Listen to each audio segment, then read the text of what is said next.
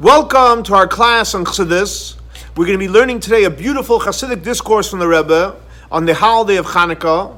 The name of the Chassidic discourse is called Lahavin Inyan Neres Chanukah, to understand the spiritual significance of the lights of Chanukah.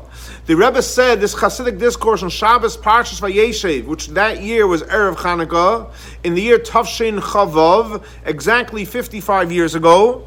The Rebbe went on to certify and edit this Chassidic discourse, and it came out as a kuntris for Chanukah in the year Tafshin Nun Beis, 29 years ago. And as of now, this is the last certified and edited Chassidic discourse that we have from the Rebbe.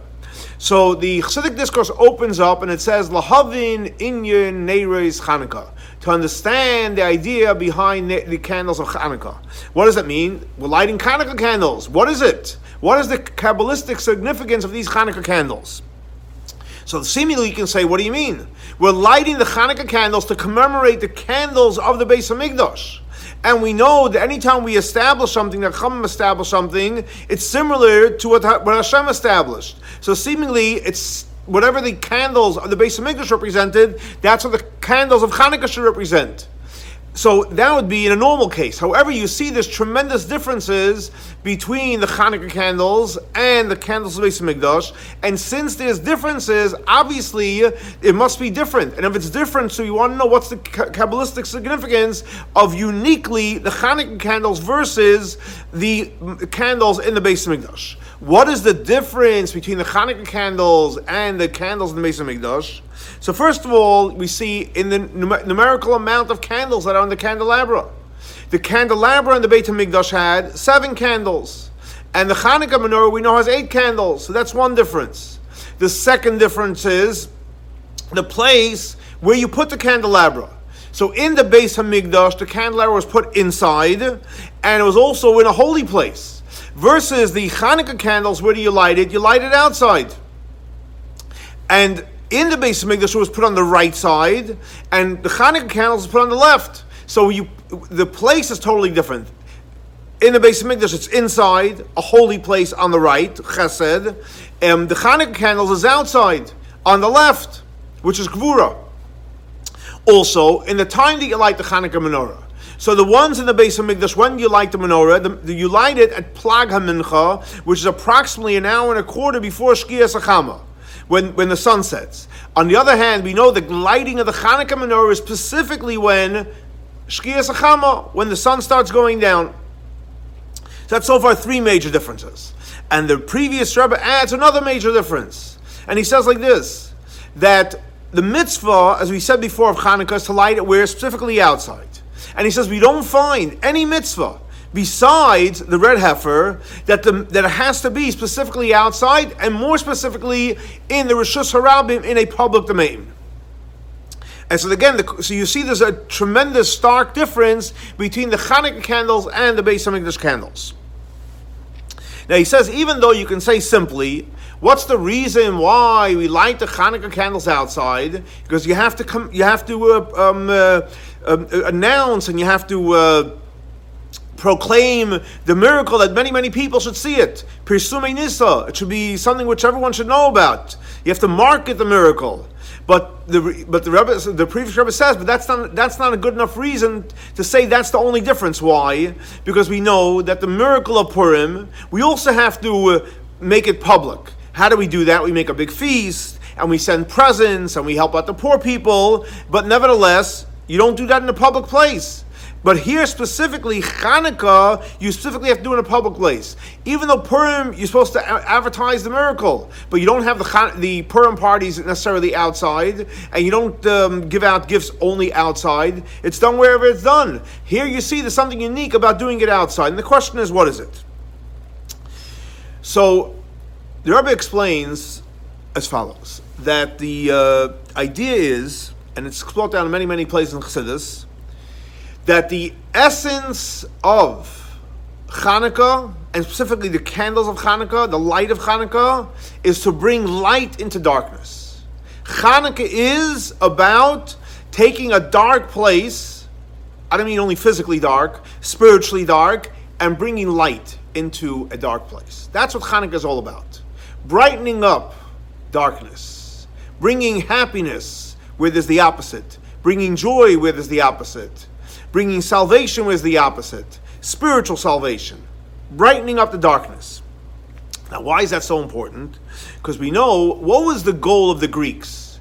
The goal of the Greeks was, I'll say it in Hebrew and I'll translate, Lahashkicham Toirasecha v'lahavira michukei ritzonecha. And we should, God forbid, forget the Torah. We should forget the mitzvahs of Hashem.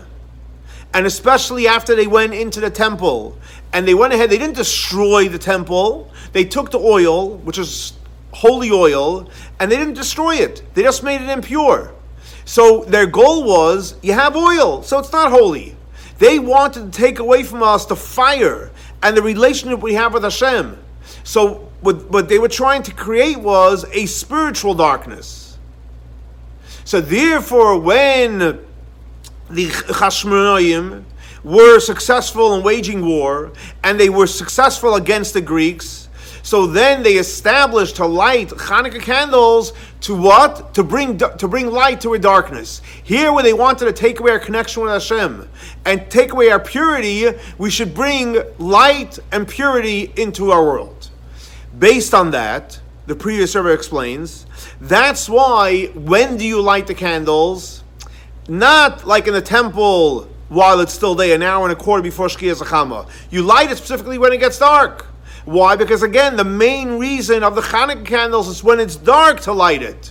You want to see when it's dark to bring light in there. And therefore also, where do you put the Chanukah menorah specifically? You put it outside, in a public place, and in the left, in the negativity. Why? Because you want to bring light to the outside. You want to bring light into the place where it's negative on the left. Anywhere where it's negative, anywhere where it's dark, anywhere where it's public, you want to bring light there. And that's why also the lights of candles were how many? There were 8. Why? What's the idea of 8? Because we know that 8 is above nature. And you want to take the above nature spirit, bring that above nature into the darkness, into the public place. And since 8 is above nature, so you want to bring the energy of above nature. And as nature is, it makes sense, it's things that we can relate to. The idea is, no, our relation with Hashem is above nature. And bring that above nature, bring it into the physical world. And that's why specifically the Yontiv of Chanukah is not only do we use 8 candles. We actually, how many days is Chanukah? It's 8 days. We celebrate Chanukah for 8 days. Why? Because the light which shines in Chanukah is a light which is above nature. A very, very powerful light that shines above nature. Now, this light that's above nature, which basically is shining in the holiday of Chanukah, and especially through the candles of Chanukah, how did we get this above nature light? You can't just go ahead. Where do you get it from? You can't just go ahead and buy it. Where did we get this above nature light? This came to us because Matisyahu and his children went on Mesiras Nefesh, and because they went on self-sacrifice, therefore we earned the gift of the light which is above nature. And this idea that this light which comes into the darkness, it happens in 2 ways. And as we discussed many, many times in Chassidus, is something which is called Milmata L'mayla and Milmayla L'mata. And we'll explain again, obviously, over here. Milmata L'mayla means from above, below. What does it mean above, below?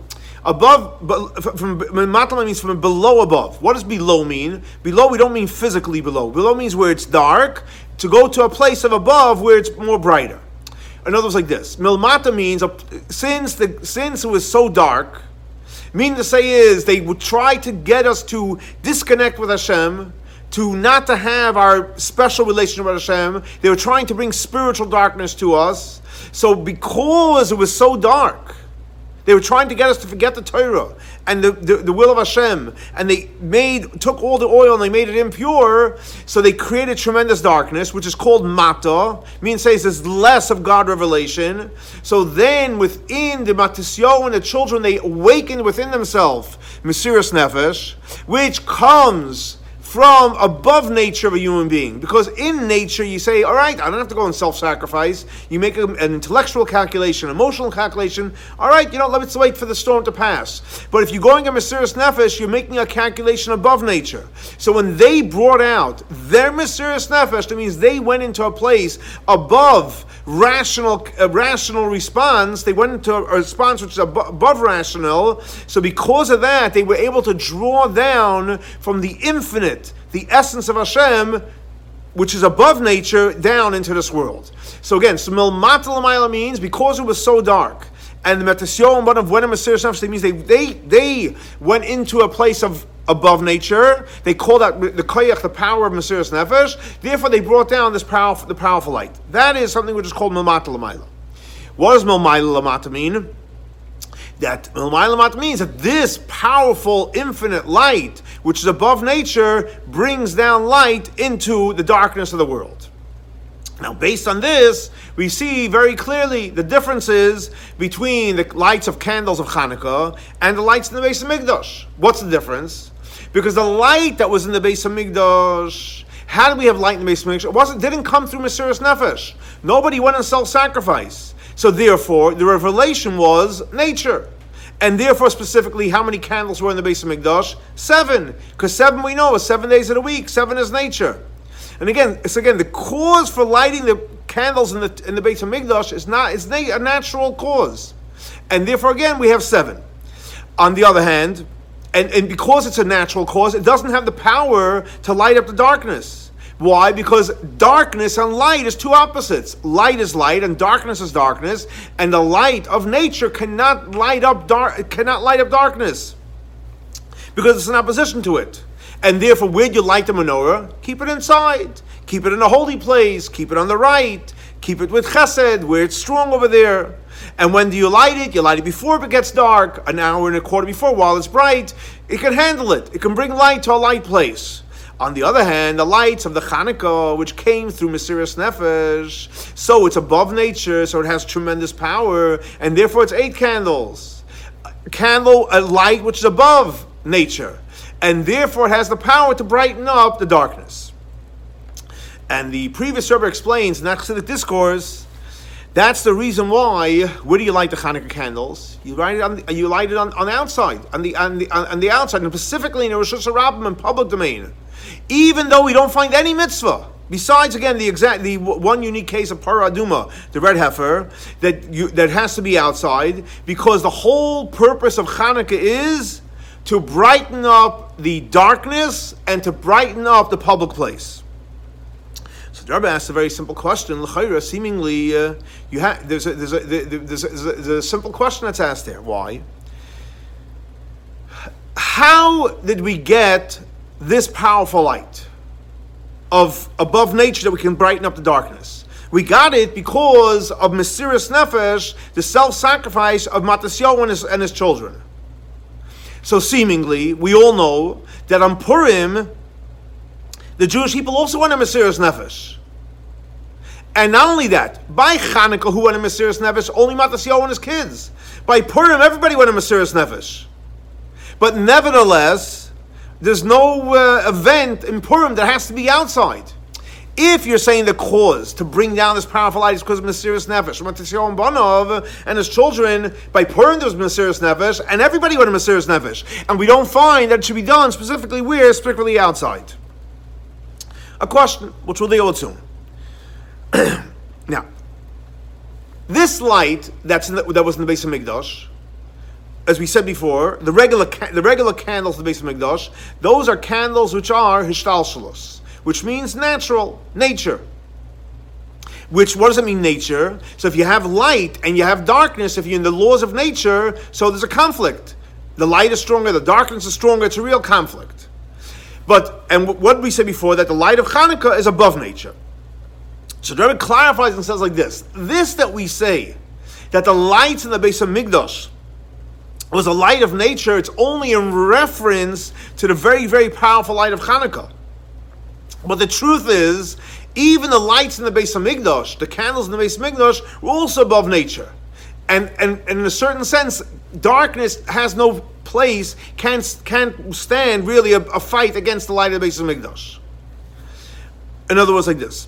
So when we say the light of Chanukah compared to the light of Beis Hamikdash, so the light of Chanukah is above nature, and the light of Beis Hamikdash is within nature. But the truth is, to make it clear, to make a disclaimer, the light of the Beis Hamikdash is also above nature.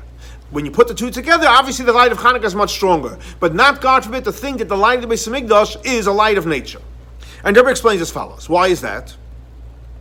Because we know that who built the Beis Hamikdash? So the architect, the draftsman of the Beis Hamikdash was King David. But we know Hashem didn't let him build it. Who built it? King Solomon, his son Shlomo Melech built it. And why did Hashem want specifically Shlomo Melech to build it? Because Hashem said King David had too much blood in his hand. On the other hand, Shlomo Melech, he was a man of peace, calm, peace. In his days, it was very, very peaceful for the Jewish people. And therefore, because it was a place of peace, he was a person of peace, Hashem wanted specifically Shlomo Melech to build the Beis Hamikdash. And matter of fact, not only was it peace for the Jewish people, all the nations of the world, all the non-Jews, had tremendous respect and humility for King Solomon. And that's why in his time it was very, very quiet and peaceful. Because Shlomo HaMelech comes from his name, Shlomo comes from the word of peace.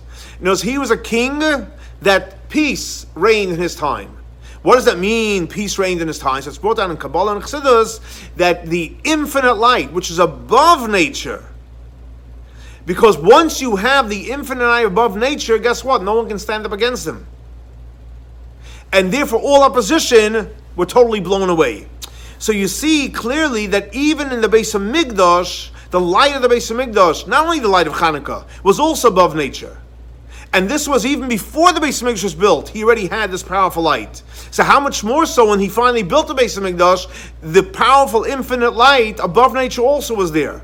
But nevertheless, again, so in its own right, the light of the Beis Hamikdash is above nature. But when you compare it to the light of Chanukah, so as comparison, so the light of Beis Hamikdash is like it's a part of nature compared to the light of Chanukah. So if that's the case, what we're saying is that, okay, fine, I get it. The light of Beis Hamikdash really is above nature. But when you compare it to the light of Chanukah, that's considered nature, and that's considered above nature. So you have to understand the difference between the light of the Beis Hamikdash and the light of Chanukah. Also, so we have two questions. Another issue we have to deal with, where it's brought down and says like this. When do you light the Chanukah candles? You light it mishatishka chama, when it starts getting dark. What's the reason why you light it when it starts getting dark? Because you want to bring light into the darkness. Now, that the light of the Chanukah brightens up the darkness is because it gives light, but it gives light when it's dark. So why are you lighting it when it starts getting dark? Why don't you wait till it actually gets dark? The whole purpose is to light up the darkness. So why are we lighting it when it starts getting? Wait till it gets dark, then light up the darkness. That's another question we have to deal with. Also, it's brought down and says, where was the Chanukah menorah placed? The Chanukah menorah's place was outside, so that you should light up the darkness, and specifically, as the Frierdiker points out, of the public domain. Now, what did we say before? The light of Chanukah is above nature. That means, when you say something is above nature, it means it has no limits. Now, if something has no limits, it doesn't have to be outside to light up the outside. It could be inside, and from the inside also light up the outside. Why? Because it has no limits. If something has a limit, so if you want to light up the outside, you have to bring the light outside. But if it has no limits, it can be inside, and from the inside it can light up the outside. And especially, like we explained before, that that when you that there's a difference between two types of transformation. That means like this. You have one type of transformation that took place in the Mishkan, in the tabernacle, and then you have what was the transformation that took place in the Mishkan and tabernacle? It was when the transformation took place in a way of a war. Why? Because it went in the desert, And the goal was to transform all the sparks that were in the desert. Now, the transformation of the actual Beit HaMikdash, the final temple, that was in a way a peace. As we said before in the times of King Solomon, it was peaceful. Not only was it peaceful, all the sparks came to King Solomon. The light was so strong that the sparks came to King Solomon. Now, so we see the difference between the Mishkan and the Beis HaMikdash. The Mishkan went out and had to deal with the sparks in terms of it was engaging in battle. By the Beis HaMikdash in the times of King Solomon, Shlomo Melech, the sparks it was so strong the sparks would come and would get elevated automatically. Now, if we're saying that the Beis HaMikdash itself, compared to the Mishkan, where the light was so strong that everything was attracted to it, and it's transformed once it came to Beis HaMikdash. So how much more so the lights of Chanukah is much more powerful. So if the lights of Chanukah are much more powerful, why do you have to put it outside? So why do you have to put the lights of the Chanukah outside? Okay, that's another question. A lot of times in Chassidus you have many questions till you get to the heart of the issue, and then afterwards all the questions go away. All right, so now we're going to go into a very, very deep Hasidic analysis of blessings, prayer, and different levels in the specific sphera of Keser.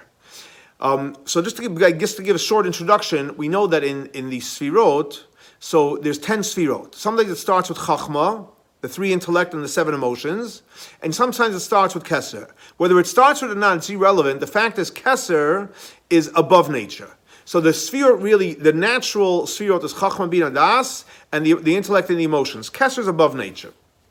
Keser itself, there's Chitzonius and Pnimius of Keser. Chitzonius of Keser is called Arich. That's the external part of Keser. The Pnimius, the internal part of Keser, is called Atik. Now, in the internal, there's many classes you can give on every one of the Sfirot, but for today's class, we're going to focus on Keser, the Chitzonius of Keser, Pnimius of Keser, Arich and Atik, and in Atik itself, which is Pnimius of Keser, there's Pnimius of Atik. Not only Pnimius of Keser, Pnimius of Atik. So it's the internal part of Keser and the internal part of Keser, which is Pnimius Atik. And that's what we're going to be talking about now. So the Rebbe says he's going to explain this with an introduction based on a verse which we all know. We say it at least twice a day in Ashrei, from Psalms, from King David in Psalms 145. So it says as follows: Yoiducha Hashem kol masecha v'chasidecha yivarchucha. What is a little translation? That all the things that Hashem you created, Yoiducha.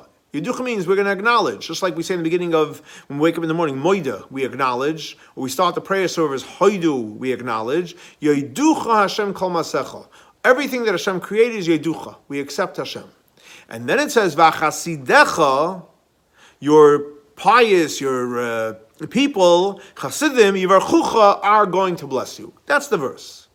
So again, Yoiducha Hashem kol masecha, all the things Hashem that you created will acknowledge you, Haidoya, and V'chasidecha, and all your Chasidim, all your pious people, Yivarchucha, are going to bless you.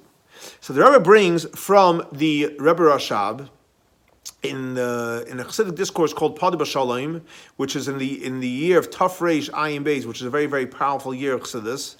And the Rebbe Rashab explains over there as follows. What does it say? It says, the second half of the verse, Chasidecha, the Chasidim, which we're all Chasidim, we should be all, are going to, Yivarchucha are going to bless you. Where does it say that? In the same verse, in the second half of the verse, where in the first half it says, Yoiducha Hashem kol masecha. That we're going to acknowledge all the creations of the world are going to acknowledge you. In other words, like this. Why? What's the connection? Why is it both in the same verse? So he explains as follows. Because that Chasidecha, which we're going to explain what Chasidecha means spiritually, but that Chasidecha are going to bless you, comes from a very, very high place, from the high place of Yeducha, which represents the infinite light, which is above nature. In other words, what does that mean? Because generally speaking, our relationship with Hashem, we can be emotional. We feel the love of Hashem. Hashem feels our love. Then there's intellect, where we understand Hashem. And then it's beyond understanding. We accept. So accepting, it's much deeper than understanding. I accept. What's the reason? No, reason we're going down to intellect. How do you feel about going down to emotions? Now I feel right, and now it makes sense to me, I accept. So Yoducha is a very, very powerful place. Yoducha is a place of above nature. Yoducha Hashem kol masecha.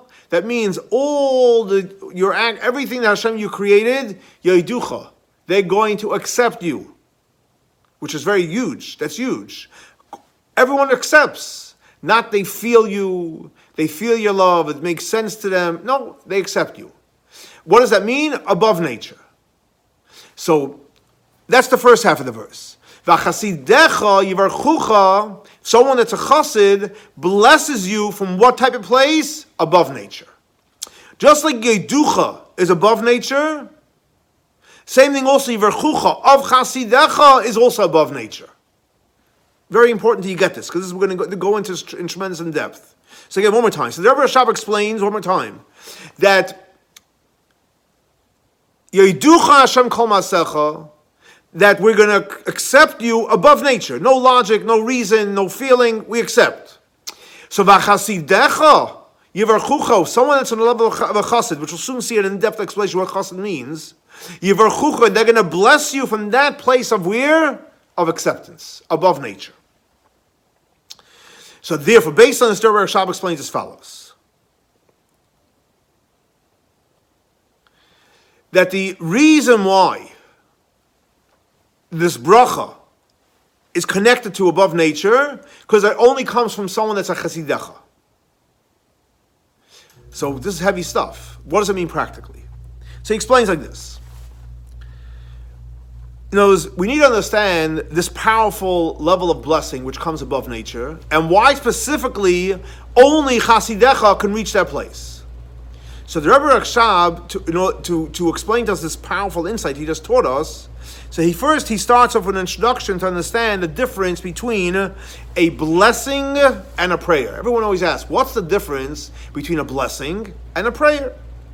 So he explains very simple, that prayer is something which is called milmata lamayla. We used the term before already, which means it starts from a low place spiritually and you elevate to a higher place. And which that means basically the person that's praying is lamata.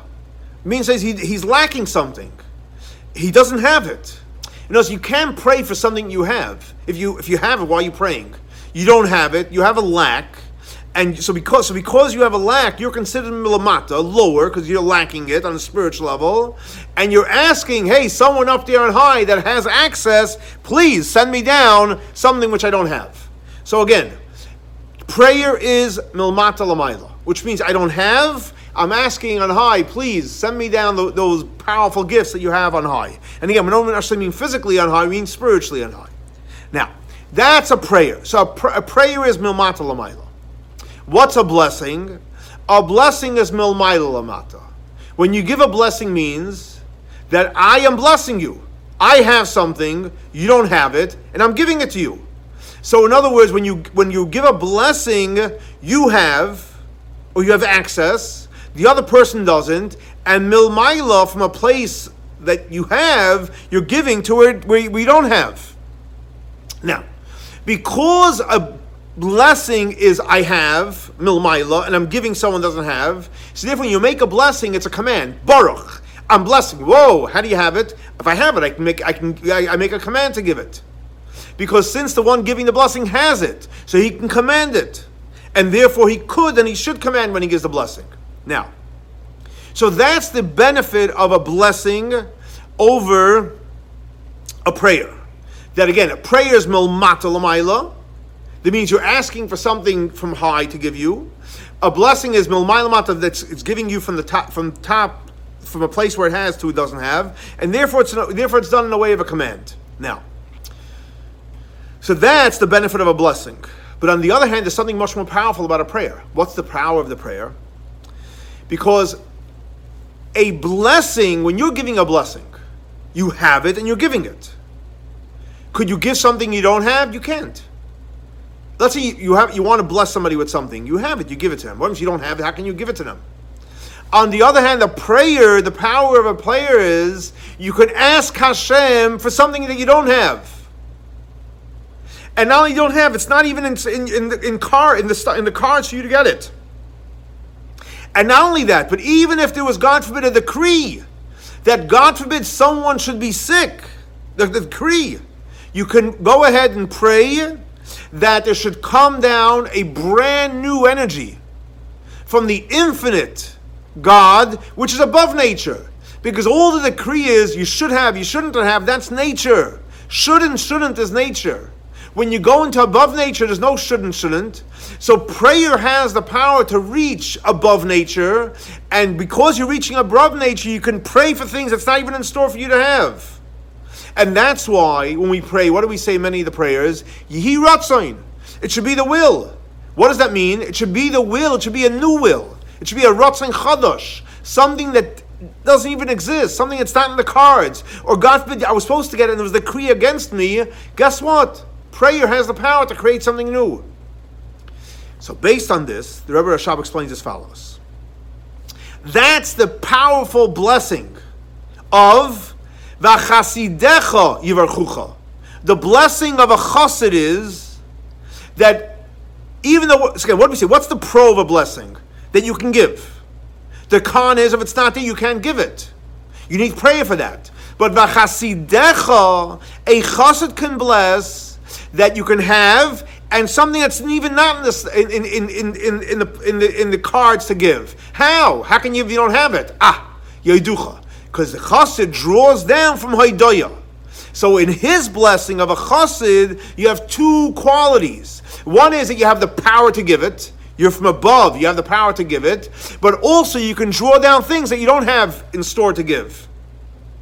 So in other words, since you're drawing down from the infinite light, which is above nature, it means you can get a brand new will, a brand new something which only usually comes through prayer. But nevertheless, it's a blessing, not a prayer, and you can do it in a commanding way. So again, just to recap real clearly, the way the Rebbe Rashab explains this verse is, Yoiducha Hashem kol maasecha. That you're reaching a place of above nature. No logic, no reason. Yes, no, it's all the same thing. V'chasidecha yivarchucha. Someone that's a chassid, which is connected to above nature, he can give you a bracha, which means that he's guaranteed issue, but he can also get you something which is not in store for you. Why? Because he reaches above nature. And like the Rebbe Rashab quotes from the tractate from the Talmud Yerushalmi, it says like this. It says in the verse, "Vatigzer oimer bayokem lecha," which means, and the Talmud Yerushalmi says as follows: even if a Kadosh Baruch Hu says you should get or you shouldn't get, and you come along and say there's a chassid says yes you should get, you will get. Not what Hashem said you're not going to get. Why? Which means very simple. Even after that there was a gzeira, there was a decree that you shouldn't get. Hu amar hachin, he said you're not getting it. But nevertheless you still get it. Why? Because a brand new light is coming in. Yeah, you're not going to get it. I get it. We went to the source, and from the source he brought down a whole brand new light. And that's the power of prayer. And the way it comes down, not like you have to beg and ask, and either they'll say yes or no, because he says, no, hachin, you get it automatic. And like the Rebbe brings from, we all know the famous piece of Zohar, from the Rashbi, they came, there was no rain, there was a drought. So normally people pray and blessings. Rashbi didn't do that. What did he do? He said a Torah thought, and just by saying a Torah thought, all of a sudden it started the rain. Now, even though we know normally when it's not raining and there's a drought, there's a lot of prayers and fasting you have to do, and to create a new source of rain. But nevertheless, the Rashbi, because he was the author of the Zohar, he had the power, just by sharing a Torah thought, he was able to bring down a brand new energy, and he was able to cause rain to come down. So that's what the Rebbe explains. That's what it says. Yoiducha. Yoiducha means when you go to the place of Haidoya, where you're accepting, you're going to a place above nature, then v'chasidecha, a chassid reaches that place, yivarchucha, he can cause to draw down a blessing, which means it's guaranteed to happen from a place which is above nature, and therefore you'll get a brand new blessing which you never even thought you were going to get. Now, so now the Rebbe asks a very simple question. What did we just say? We're saying is v'chasidecha yivarchucha. Who has the power to do this? A chassid. Why? Because a chassid, and this is very interesting, a chassid is actually on a higher level than a tzaddik, than a righteous person. And like the Rebbe Rashab explains in the Chassidic discourse, that there's 3 levels. I mean, they're all great levels. We're talking in high levels. There's 3 high levels. We'll start from the bottom, and again, bottom we're talking about spiritually, and then we're going to climb to the highest level. The 3 levels the Rebbe Rashab says is, the lowest level is a tzaddik. It's pretty high level, but we're talking in these 3 levels, it's the lowest of these 3. A tzaddik, a righteous person, yasher, someone that's straight, and a chassid, a pious person. So in other words, tzaddik, yasher is higher than a tzaddik, and chassid is even higher than yasher. So therefore, what does it say in the verse? Yeducha, Hashem, right? V'chasidecha yivarchucha. In other words, so what does it come out from this verse? In order to receive a guaranteed issue of something that's not in store for you, you need to have chasidecha. Only a chassid can give it to you. And it comes automatic, because he's getting it to place from Haidaya.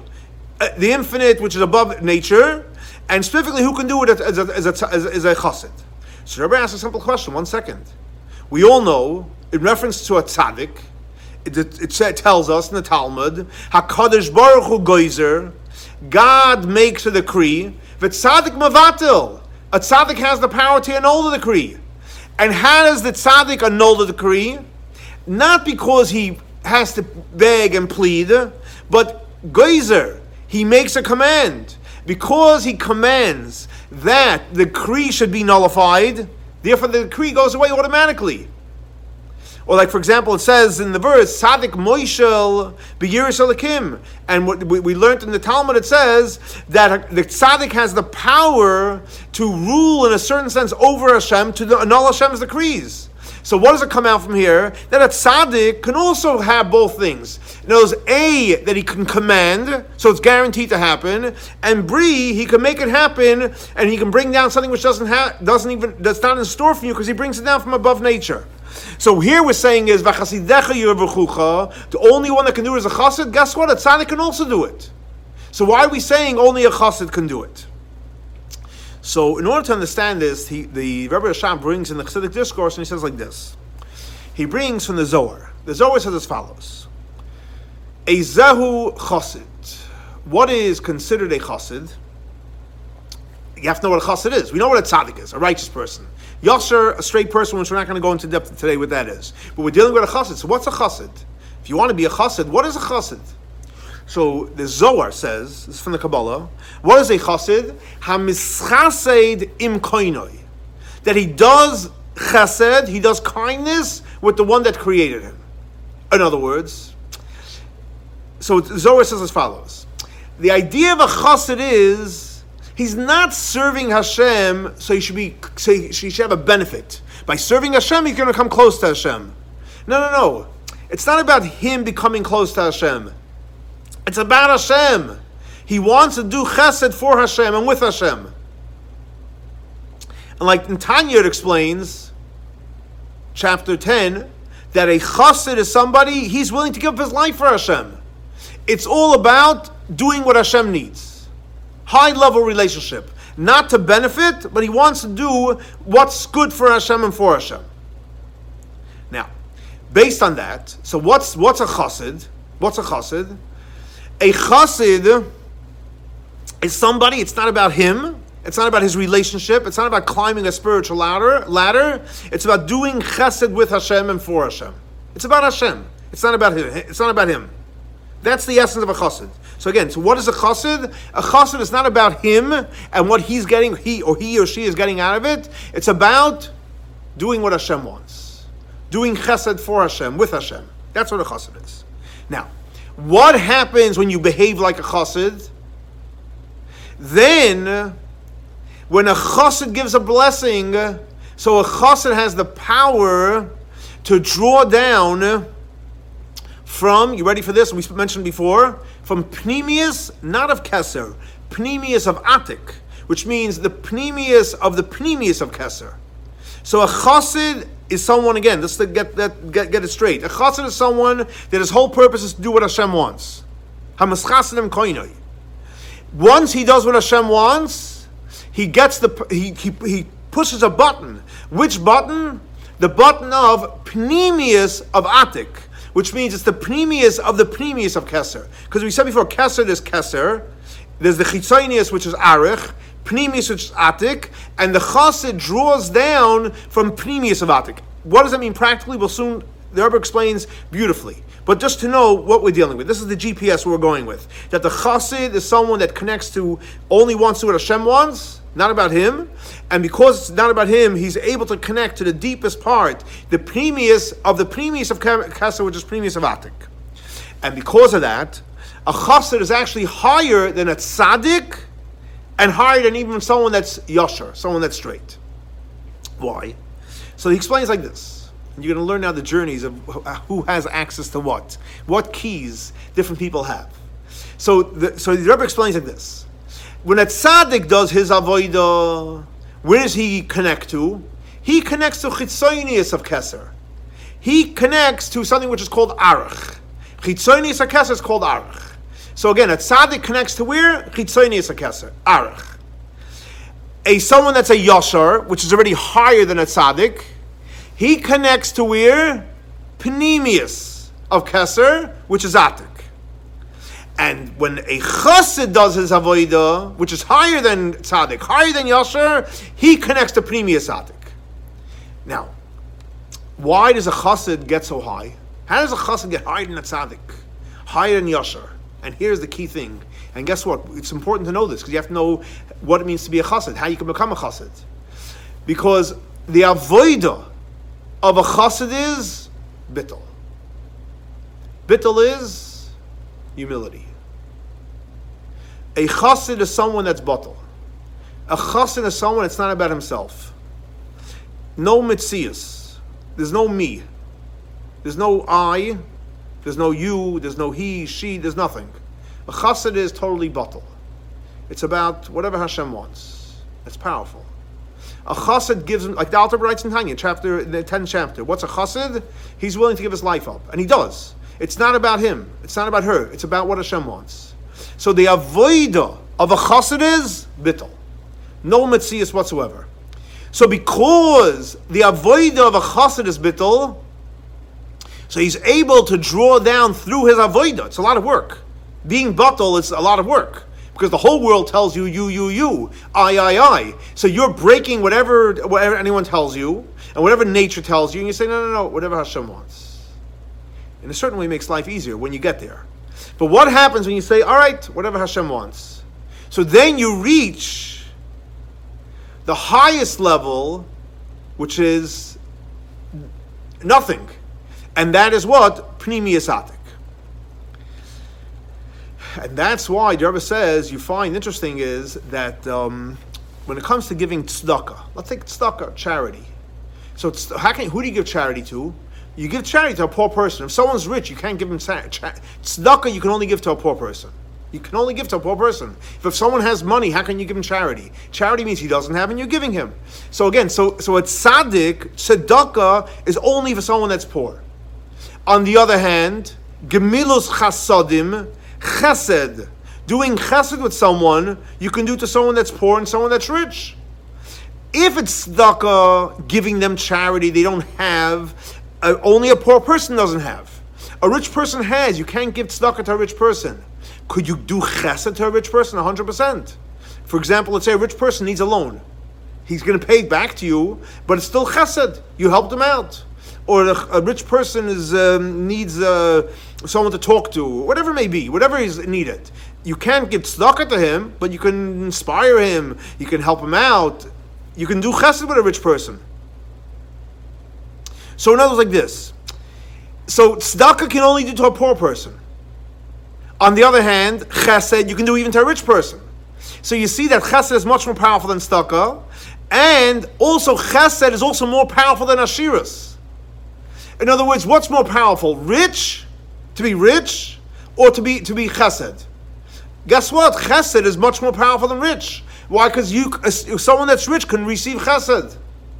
And we know all day long there are a lot of rich people that need chesed. They need kindness done to them. So chesed is much stronger. And over there, the Rabbi Rashab continues on to explain that these three ideas of tzedakah, ashirus, shifting from yasher to ashirus, and chesed, all applies to three different ways to draw down from above, which energy is coming down into this world, into the world of Malchus. So we're going to do one at a time. Let's take the idea of tzedakah. What is the idea of tzedakah? Tzedakah means you're drawing down, you're giving into the world of Malchus. What's the idea of tzedakah? So think about it. What does it mean you're doing tzedakah? Someone doesn't have, and you're giving. That means there was a lack, there was a void, and you're filling the void. Or no, it says in the Torah, give the person what they're lacking, but you're not obligated to make them rich. You're giving them what they're lacking. In other words, what does that mean practically? So you're drawing down an energy which fits into Malchus, the part that's missing. And by doing that, you're filling the void. Someone has a void, they're short, and you're filling it. Short, whatever it may be, and you're filling it. Now, so this revelation to fill the void, you don't need big tools here. Chitzoni es hakeser. Arich can do the job. Why? Because arich it's the lower part of keser. So even though it's above nature, but it's the source of nature. So therefore, it's a source. So it goes under the category of soivev and makif. And so it has a connection to the world, and that comes in the world. And that's why it's called tzedakah, because the avodah of a tzaddik is to bring down chitzoni keser, to bring down arich into this world. Which basically, tzedakah again is filling a void. That's the first level. Then there's something which is called ashirus. What's ashirus? It's already more than filling a void. What are you doing over here? Here you're drawing down from the essence, the pnimius of keser, which is atik, and bringing it down to the world. So ashirus already is drawing down a higher light. The person that there's no filling a void. You don't need arach. You already have what they have, but you want to add to it. So you have to bring from pnimius atik. But let's go to the most important to our point.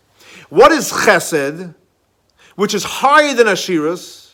Which means you're drawing down from pnimius, not of keser, which is atik, but pnimius of atik, which comes down to malchus.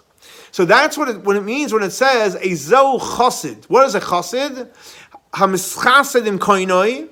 And the reason why a person, as we said before, what's a chassid? He's not doing it for himself.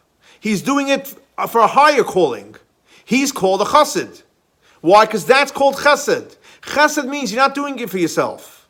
Because, in other words, the avodah of a chassid is, whatever he's doing, there's no ego. No ego. No metzias, no yesh, no ego. It's not about the person himself. So because it's less of you, you're actually drawing down from more of the infinite light, which is pnimius, not of keser, pnimius of atik, and which is the idea of chesed.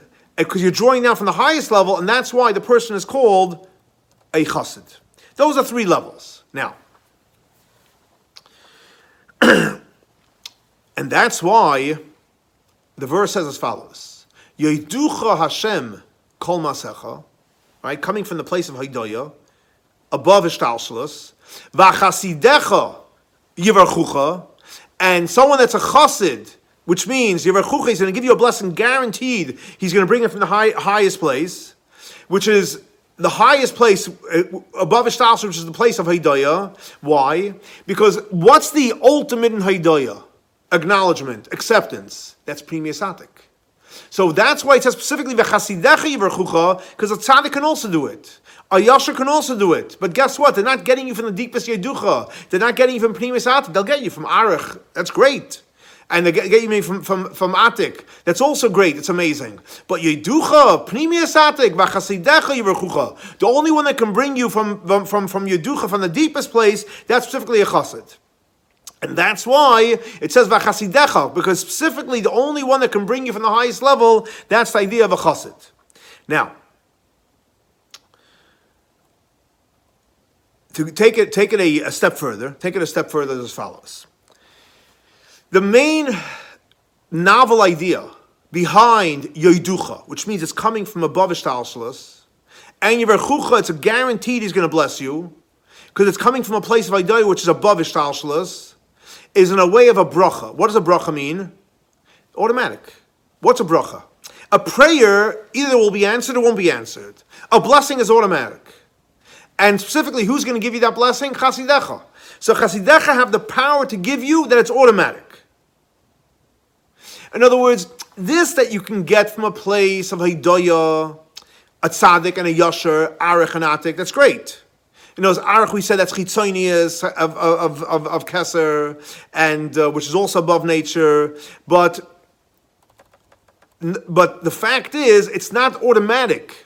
The tzaddik has to pray, the yasher has to pray. It takes a lot of effort. But the true idea where it comes automatic is only from a chassid. That's because when it comes from Pnimius Atik. Because when it comes from a tzaddik, or it comes from a yasher, which means it comes from arich, the chitzonius keser, or it comes from atik, it's not automatic. It requires effort. It requires a struggle. Where is it no struggle? Where it's seamless? That's only when it comes from the level of a Pnimius Atik. Why is that? And here we're going to go into a deep analysis of the three different levels of chitzonius hakeser, which is arich, Pnimius hakeser, which is atik, and Pnimius of atik, which is the highest level. Okay, so the Rebbe explains like this. So we're going. Get ready. We're going to go now deeper into this. Take a deep breath, a sip of water, and let's go on. Okay, so the Rebbe explains as follows. We're going to start from the bottom, and we're going to work our way up. What's the lowest level of these three? The lowest level is chitzonius hakeser, which is called arich. What's the higher level? What's the higher level? The Pnimius hakeser is called atik. Now, arich and atik, we all know in Kabbalah it's also called. It's similar to rotzoin and tainug. Rotzoin is will, which as we know is chitzonius hakeser, and tainug, which is pleasure. I'm not talking external pleasure from something deep, like a certain deep pleasure, deep sensation of tainug. That's Pnimius hakeser. What's the difference between rotzoin and tainug? Okay, so the way rotzoin works is as follows. Rotzoin works, I'll say it in Hebrew, it works in a way of shlita, control. What does that mean? I know it was like this. Let's say, for example, you have a certain mindset, or you have a certain feelings, etc. And all of a sudden, from you get a signal from above nature, from keser, your keser. In the keser, we're going to start with chitzonius keser, arich, and practically it's called your rotzen. You want to do something, but your mind is not ready, and you don't feel it's right. But your will just comes in like a powerhouse. We got to do this. Whoa!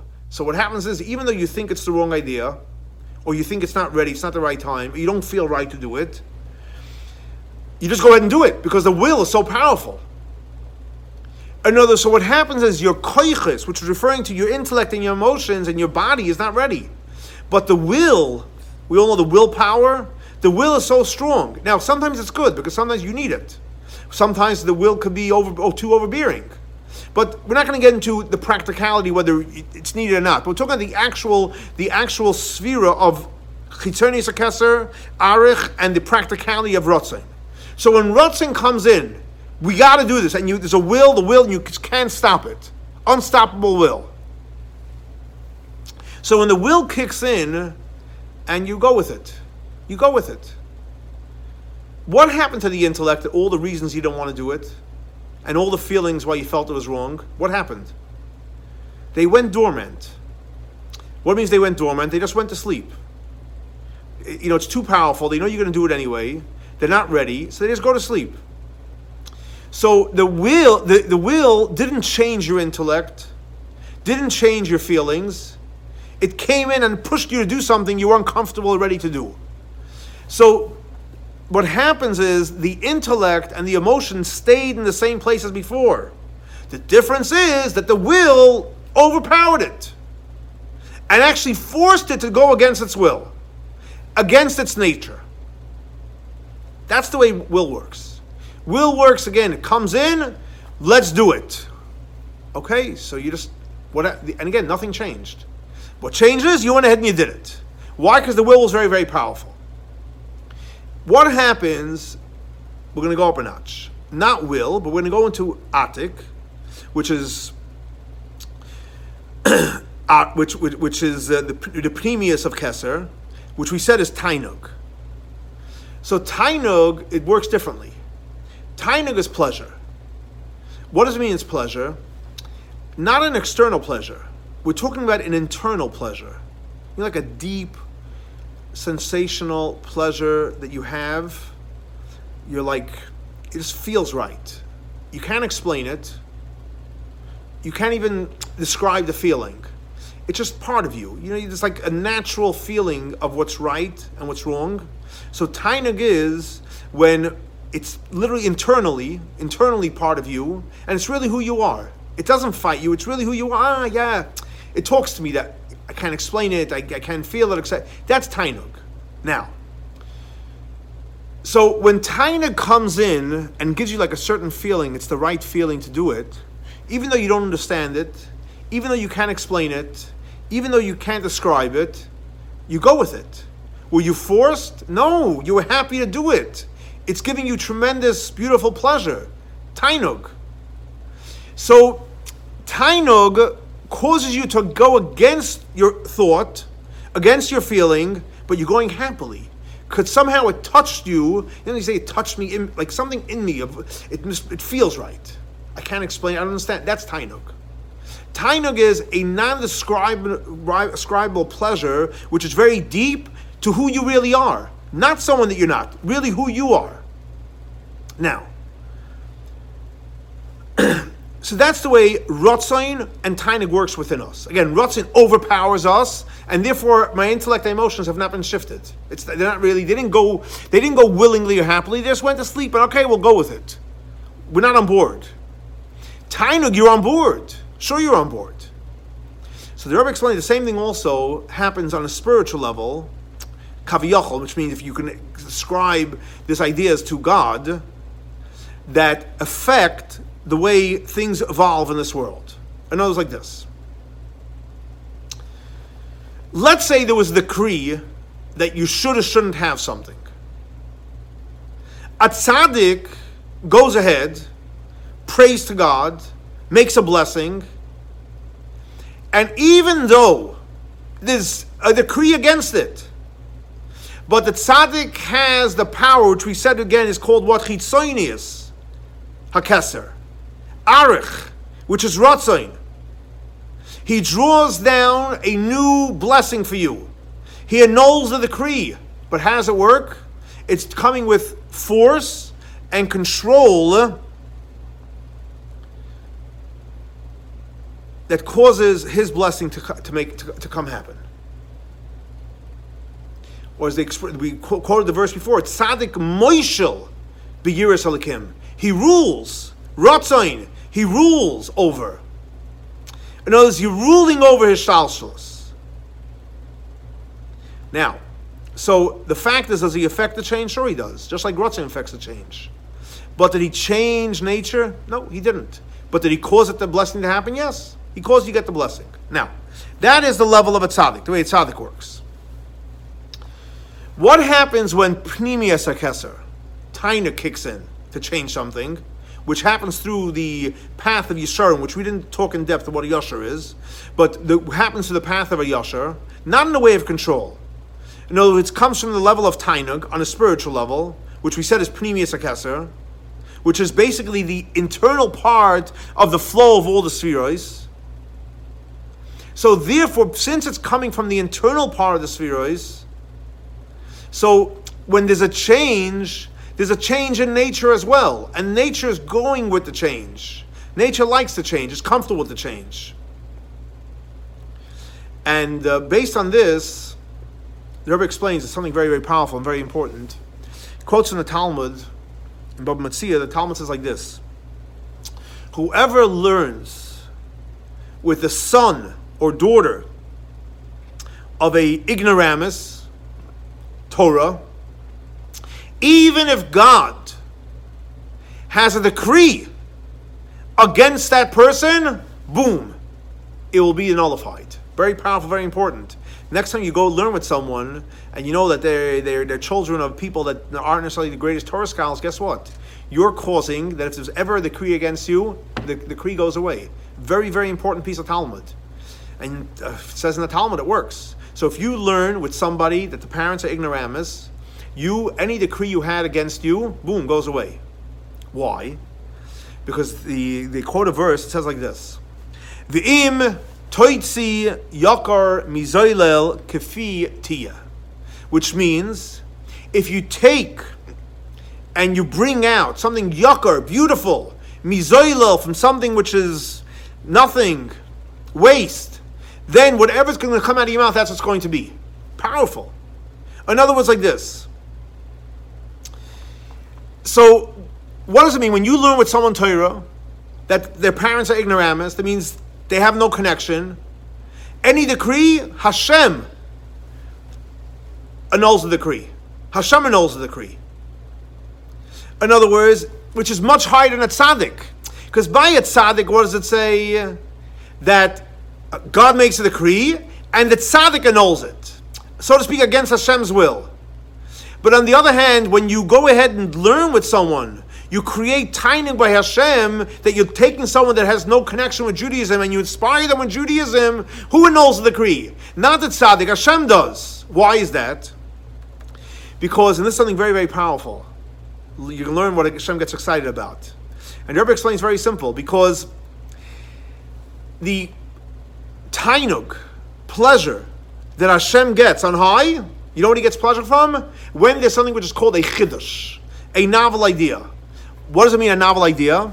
Anytime you take choshech, darkness, and you transform it into light, you mahapeh choshech to light, darkness to light, you take yakar, mizoylel, you take from waste, and you make something beautiful, that causes tremendous tainug, tremendous pleasures from Hashem. Now, so when a tzaddik goes ahead, now there is tying the two together. So when a tzaddik goes ahead and learns Torah with someone out there in the street, a child of an Amoritz, Hashem gets tremendous pleasure, tainug. So then what happens is, the annulment of the decree doesn't happen where the tzaddik breaks the decree.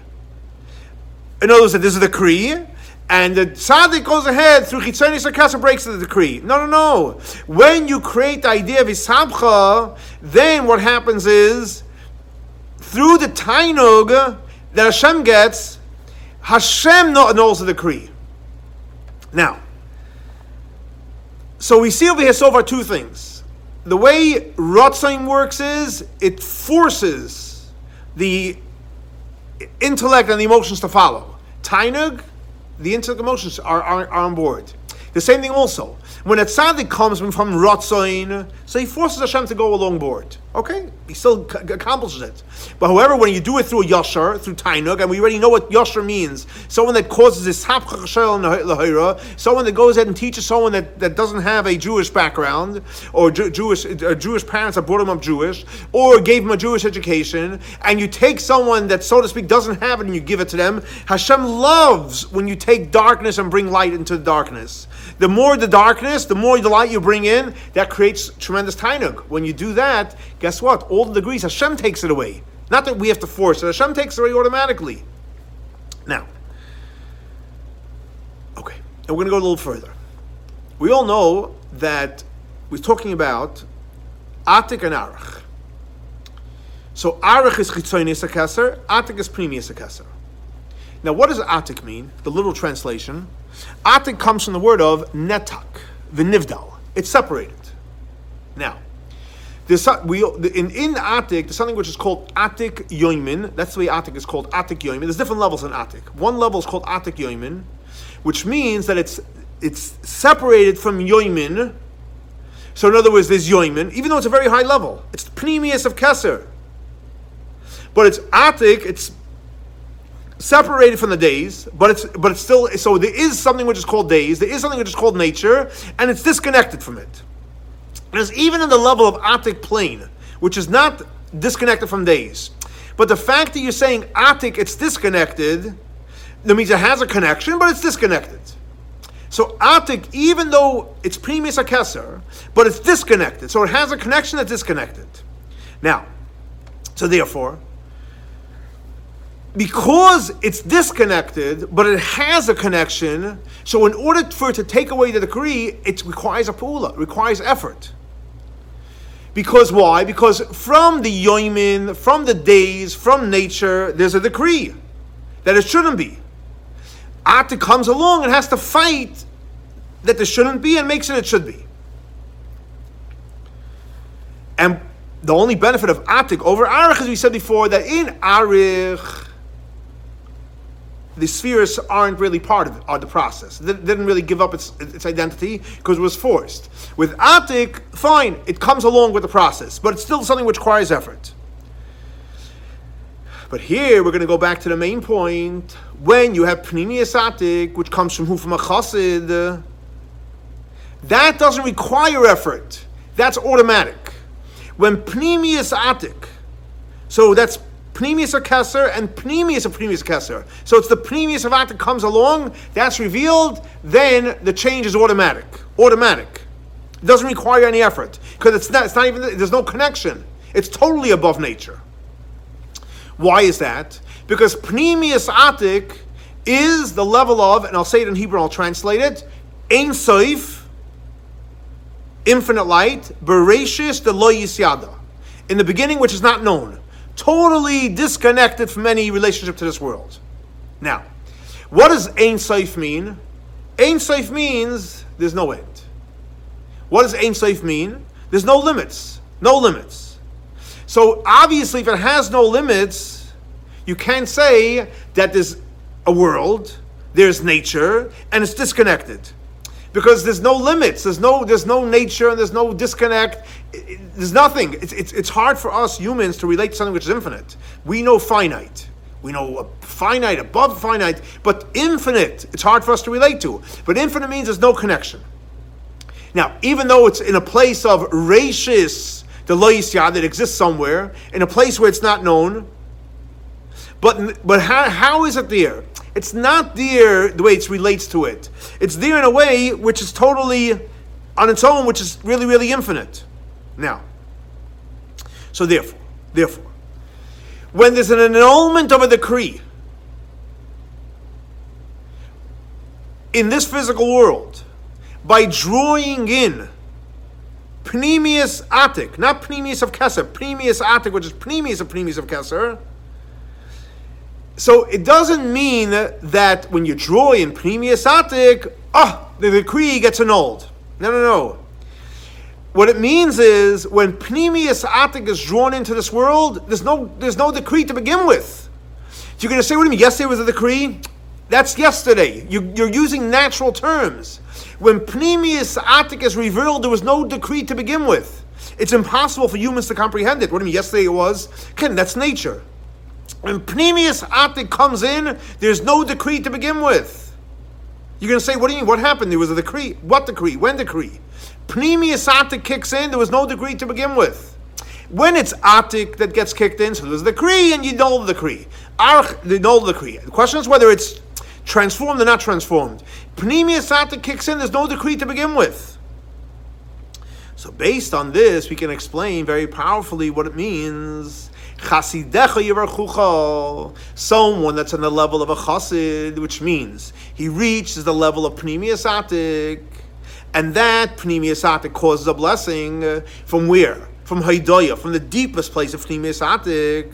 There's no decree to begin with. Like it says in the Yerushalmi, like we quoted before already. Even if Hashem says like this, and you say like this, yours, which means that annulment decree stands, and the initial decree doesn't even exist. In other words, Loi Kaima means not that we have to annul the decree. It means very simple. When Pnimius Atik kicks in, there's no decree to begin with. Loi Kaima, it doesn't exist. What do you mean? What do you mean? It doesn't exist. Period. End of story. And based on that, the insight is very, very simple. Yoiducha. When you reach the place of Yoiducha, you acknowledge. You're reaching the place of Pnimius Atik. V'chasidecha yivarchucha. That you're drawing down from a place, from Haidoya, in a way of a blessing which is automatic, because it's coming from Pnimius Atik, which comes specifically through Chasidecha. Then it comes automatic, and there's no decree whatsoever to begin with. And based on this, Rebbe explains very, very simple. This is the difference between the three ways the light, the powerful energy is drawn down to this world, which again is Arich, the lowest, Atik, and Pnimius Atik. And it also applies to the Avodah of Birurim, transformation. Why? Because when you have the transformation which comes through the revelation of, so to speak, the lowest one, Arich, that's like when it comes Milmaila Lamata. What does Milmaila Lamata? It means very, very simple. When you have a powerful light that comes in to a lower place, so why does the lower place get inspired? Not because the lower place became inspired at all, because it's such a powerful light, which we call Soiviv, a very powerful light come in, so it totally gets nullified. So therefore, even after the light came in and it was, so to speak, transformed, the fact that it doesn't cause any issues, it's not because it totally got nullified. It's just the light is so strong. That's why it's called Milmai Lamata. Now, so that's the lowest level, Arach, which means it's like Milmai Lamata because the light comes in, but there's no transformation that takes place. The transformation that takes place through Atik, so that is where the Tachton itself gets a little transformed. Why? Because what we say before, Tainug is the internal and the essence of all transformations. So therefore, the transformation of the lowest level, it actually creates a change and an effect in the lowest part of the world. And like he explains in the Chassidic discourse, like what happened in the times of King Solomon. And this is very, very, very interesting. In the times of King Solomon, when King Solomon was the king, and when he built the temple, so it says that the revelation that existed in the times of King Solomon was in the level of Atik, not Pnimius Atik, regular Atik. Now, what does that mean? It was a very, very powerful light. And because it was a very powerful light, it didn't have to go out and find the sparks. When you put out a big light in the street, right, a big torch in the street, a big light, all the sparks come. The sparks come automatic. Now, since the transformation took place in a way that the sparks came automatic, so obviously the sparks were affected. They got moved to come. But nevertheless, even they were moved and they came because they saw the light, but the spark that came still remained a tachton, still remained an unholy spark. And so why did it come? Because it was a powerful light. It moved them, but didn't totally get rid of them. Now, so that's in the second level, where it's a powerful light, the sparks come.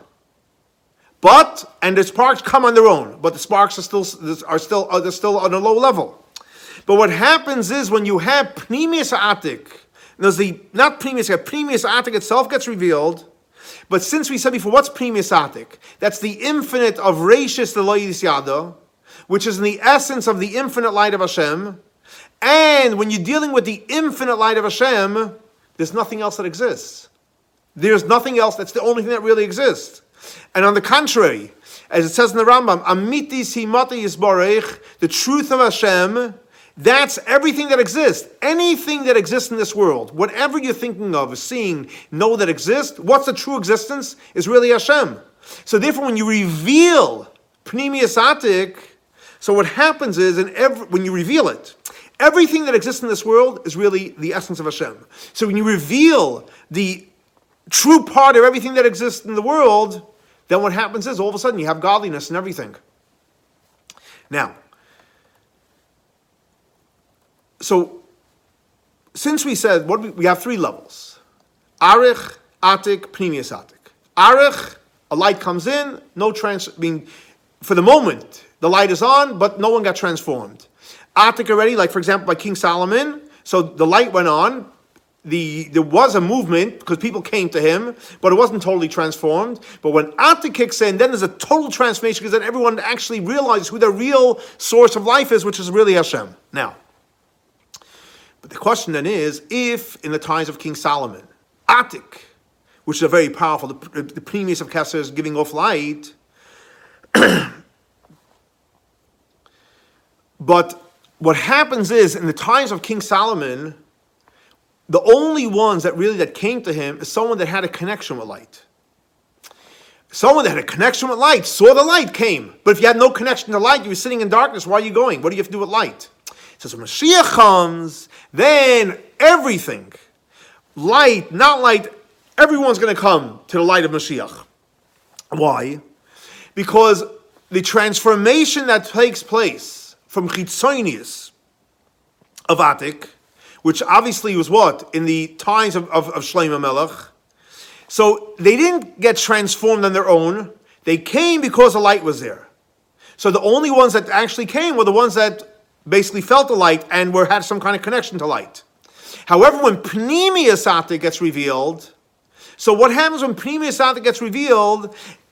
What gets revealed is in the essence of every single person and thing, the godliness in every person gets revealed. So therefore, when Mashiach comes, since every single person, the essence of the person, the essence of the thing and the place is going to get revealed, so even, and this is very powerful, even the sparks that are dark and that are totally disconnected will be elevated and will become one with holiness. And not only that, the physical world, not only the sparks, but literally the physical world will be totally one with Hashem because the essence of every single thing will be revealed. Now, that's one difference. Another difference between the transformation that took place in the times of King Solomon and what's going to happen when Mashiach comes, because in the times of King Solomon, how did they get transformed?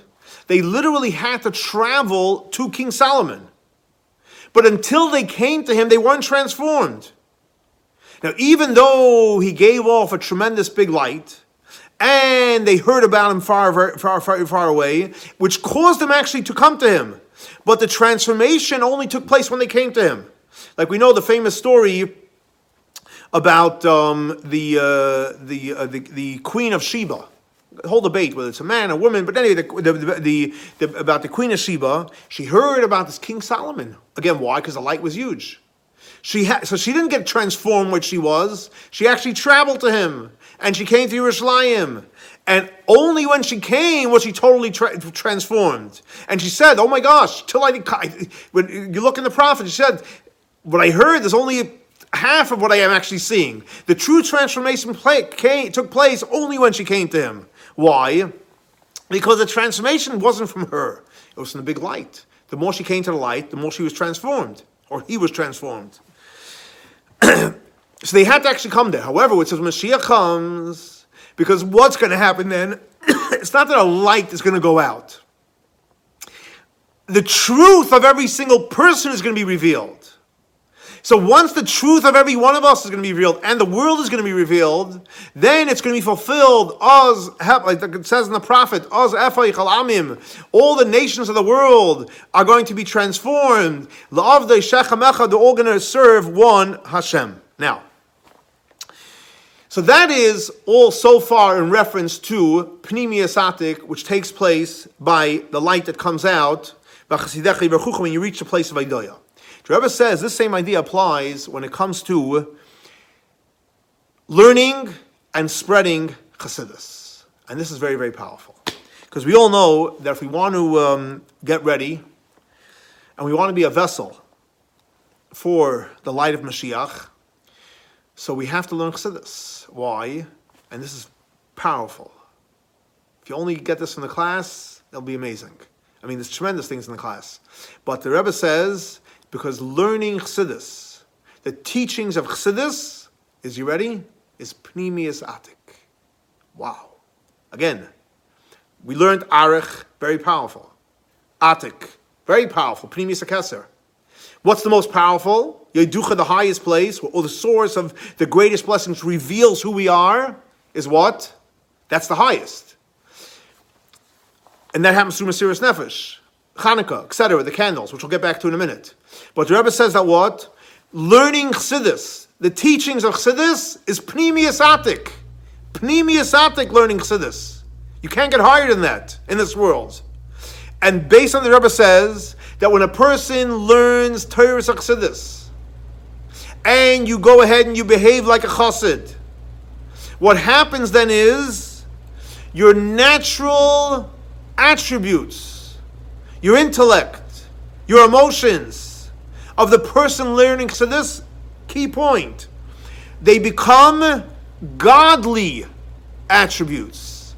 So your intellect is not anymore a intellect or emotions. They become godly intellect, godly emotions. By what? By learning Chassidus. So here you see, if you want to become a real godly person, you want your intellect to be in line with God, or to be godly. You want your emotions to be godly emotions. Learn Chassidus. Behave like a chassid. Your life will be changed. Nothing will you compare to. Over the top. Learning Chassidus, again, will take you to Pnimius Atik, where literally your intellect and your emotions will become godly. The Rebbe says it. Why? Why does that work? Because when you draw down Pnimius Atik, it's felt. It's not thought. It's really felt in a tangible way, or if you don't feel it physically, at least definitely in a concealed way. What do you feel when you learn Chassidus? What do you literally feel, or subconsciously feel? That the true existence is the existence of Hashem. And that's really the goal of Chassidus. That you should learn intellectually, but more what you should feel and you should live, that the true existence is Hashem. So what's the whole idea of Yefutzu Ma'inasecha Chutza? That the well springs of Chassidus should be felt all over the world. That even in a place of Chutza, even a place of darkness, you have to spread out the teachings of Chassidus to the most darkest place. And it says, Yefutzu Ma'yonesecha, the well itself. Not the water, the spring water that comes from the well. Like in the times of King Solomon, the Chitzonius of Atik. You know, Atik, Pnimius Akeser, which is Chitzonius of Atik, which was in the times of Beis Hamikdash, in times of Yerushalayim, that people came drawing. No. When you learn Chassidus and you teach Chassidus, the Mayan, the well, Pnimius Atik itself goes out there. And when the well goes out into the world itself realizes that the true existence is the Mayan, is Hashem. And based on this, the Rebbe explains very beautifully the famous line from the Rebbe Rashab. The Rebbe Rashab said that what happened was, we all know that the Alter went into prison for spreading Chassidus, and there was a tremendous decree in heaven against him spreading Chassidus. So the Rebbe Rashab says about the revelation of Chassidus that started with the Alter Rebbe after he got released from Petersburg where he was in jail. So he gives an example, just like an olive. When you crush the olive, what happens when you crush the olive? You get the oil. If you don't crush the olive, you don't get the oil. You see a nice olive, but you don't have the oil. You have to crush the olive to get the oil. So the Rebbe Rashab says that the reason that the revelation of Chassidus was tremendous only after unfortunate situation of Petersburg, because Chassidus, we know, is compared to oil. Why? Why is it compared to oil? Because oil has two powerful components. On one hand, oil is always separate. mix an oil in a bottle with the different liquids, oil is always going to go to the top. Oil separate. It doesn't get mixed in. On the other hand, it's mafafeya, it penetrates through everything. Put oil, it's separate, but it gets penetrated. Two fascinating ideas. It's separate, but it penetrates everything. In other words, it literally gets penetrated and has an impact. And the same thing also Rabbi Rashab says in reference to the revelation of Yutas Kislev. Because that's when the real hafatzas hamayonis, the spreadings of the wellspring, not the water from the well, the wellspring itself start to go out all over the world. Why? Because that's when the revelation of Pnimius Atik started to be revealed all over to the world. And because on one hand, Pnimius of Atik is separate. It's separate. It's higher. It's the highest. But nevertheless, there's more than obviously Chitzonius Atik. Just like oil doesn't get mixed in. But nevertheless, and specifically because of that, Yutas Kislev started where the Mayan itself went out. Why? Because in the world itself, even though it's separate, but it has an impact on the world. And it affects the world. Just like oil has a tremendous impact. Now, bring it back to full circle. Because we want to talk about Chanukah. Same thing also reference to Chanukah. And specifically, again, Chanukah itself, and specifically about the candles of Chanukah. That why did we establish the miracle of Chanukah was from the miracle of the oil. What is the miracle of oil? The revelation of Pnimius Atik, the highest level. And that's why it's brought down in Chassidus that the tremendous power and of the candles of Chanukah over the candles of the Beis HaMikdash is because the candles of Chanukah is above nature. Even though Arich is above nature, and how much more so Chitzonius of Atik is also above nature, but the fact is, this idea of above nature, where it's all over, high, low, it's all equal, that's only Pnimius Atik. Because Pnimius Atik is saying is, wherever it is, high, low, here, there, everywhere, the essence of everything is Hashem. And that's Pnimius Atik. Because Chitzonius Atik, where is that revealed? In a high place. It has an impact below. Like King Solomon. It was in a high place and had an impact below. Pnimius Atik means every place it's felt. Like King Solomon, where was his main revelation? In Yerushalayim. From there, he had an impact in other places up until the Queen of Sheba came to see him because she saw the light. But the fact is, the main idea of above nature, which means all the places, everything is the same, that's only where? In Pnimius Atik. Which basically means that it's all over. High, low, in the lowest places, Pnimius Atik is also. Not only that, even more so, in reference to the idea of Pnimius Atik, there's no difference high and low. If you think about it, Pnimius Atik, there's no high and low. It's all the same thing. Because once you reveal Pnimius Atik, what do you see? In every place is God. So how can you say higher and lower? If you're doing Pnimius Atik, that means it's all Hashem. All over it's the same thing. So based on this, the Rebbe explains very simple. That's why we put the Chanukah candles where? Outside. In the public place. Not like the Beis HaMikdash, that it was inside, and from there it gave off light to the outside. Because this idea that Chanukah gives off light to the outside, because the light is in the outside. The light is all over. If it's inside, it's light, and it's outside, it's light. And that's why also the time that you light the candles is when it starts getting dark. Why? Think about it. If you're lighting the candles when it's dark, so you're saying there's light, and there's darkness, and it lights up the darkness. Or by day, you're lighting candles by day, so it's lighting by day. What are you doing? But here, no. As it's getting dark, that means it's not light, it's not dark, you're putting in the light. So you're trying to make a statement that light is all over. Light is in the light is part of the darkness, and it's all about light. It's not that you're lighting up the darkness. And that's unique in Shkiyas Achama, when it starts getting dark.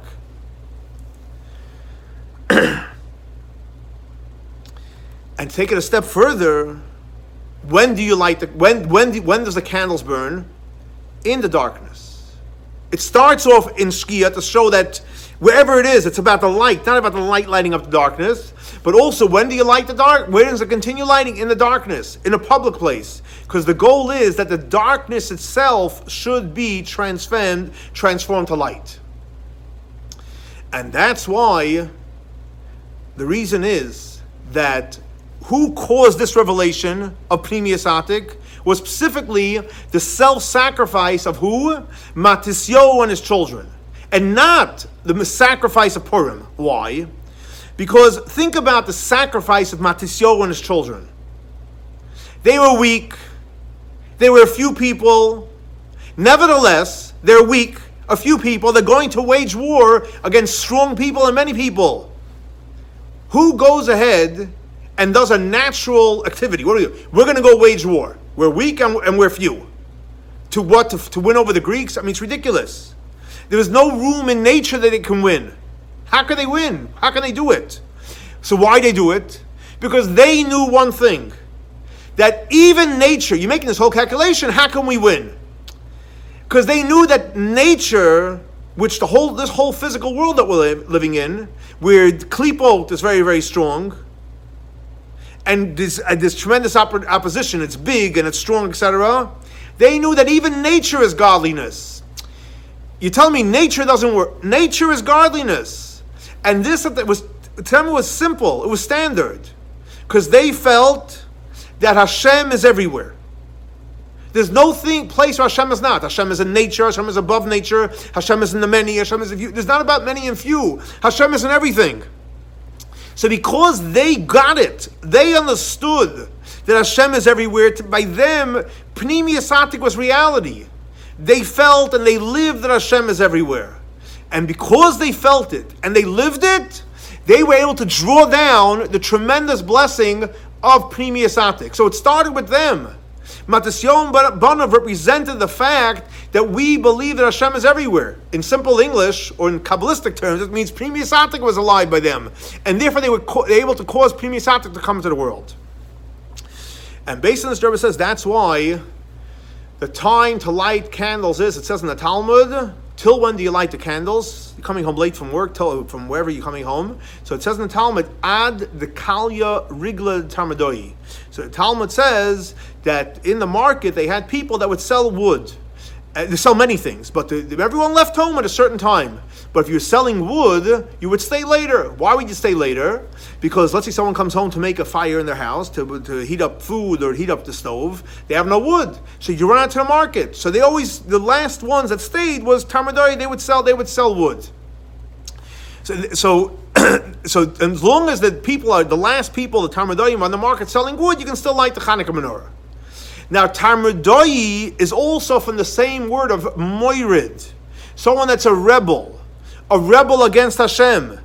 Tarmud is the same words as Meredes, which, by the way, it's also in line with simple. You're going to say, so what do you want from these poor wood people? They're out there helping people. Why are you calling them rebels? So it's brought down in the Talmud. It says actually that several of the servants of King Solomon that were rebels, they were part of that group. So it wasn't just they were selling wood, but they were also the rebels that were selling the wood. But again, that's another discussion for itself. But at least from a simple perspective, Tarmudai comes from the word of rebels.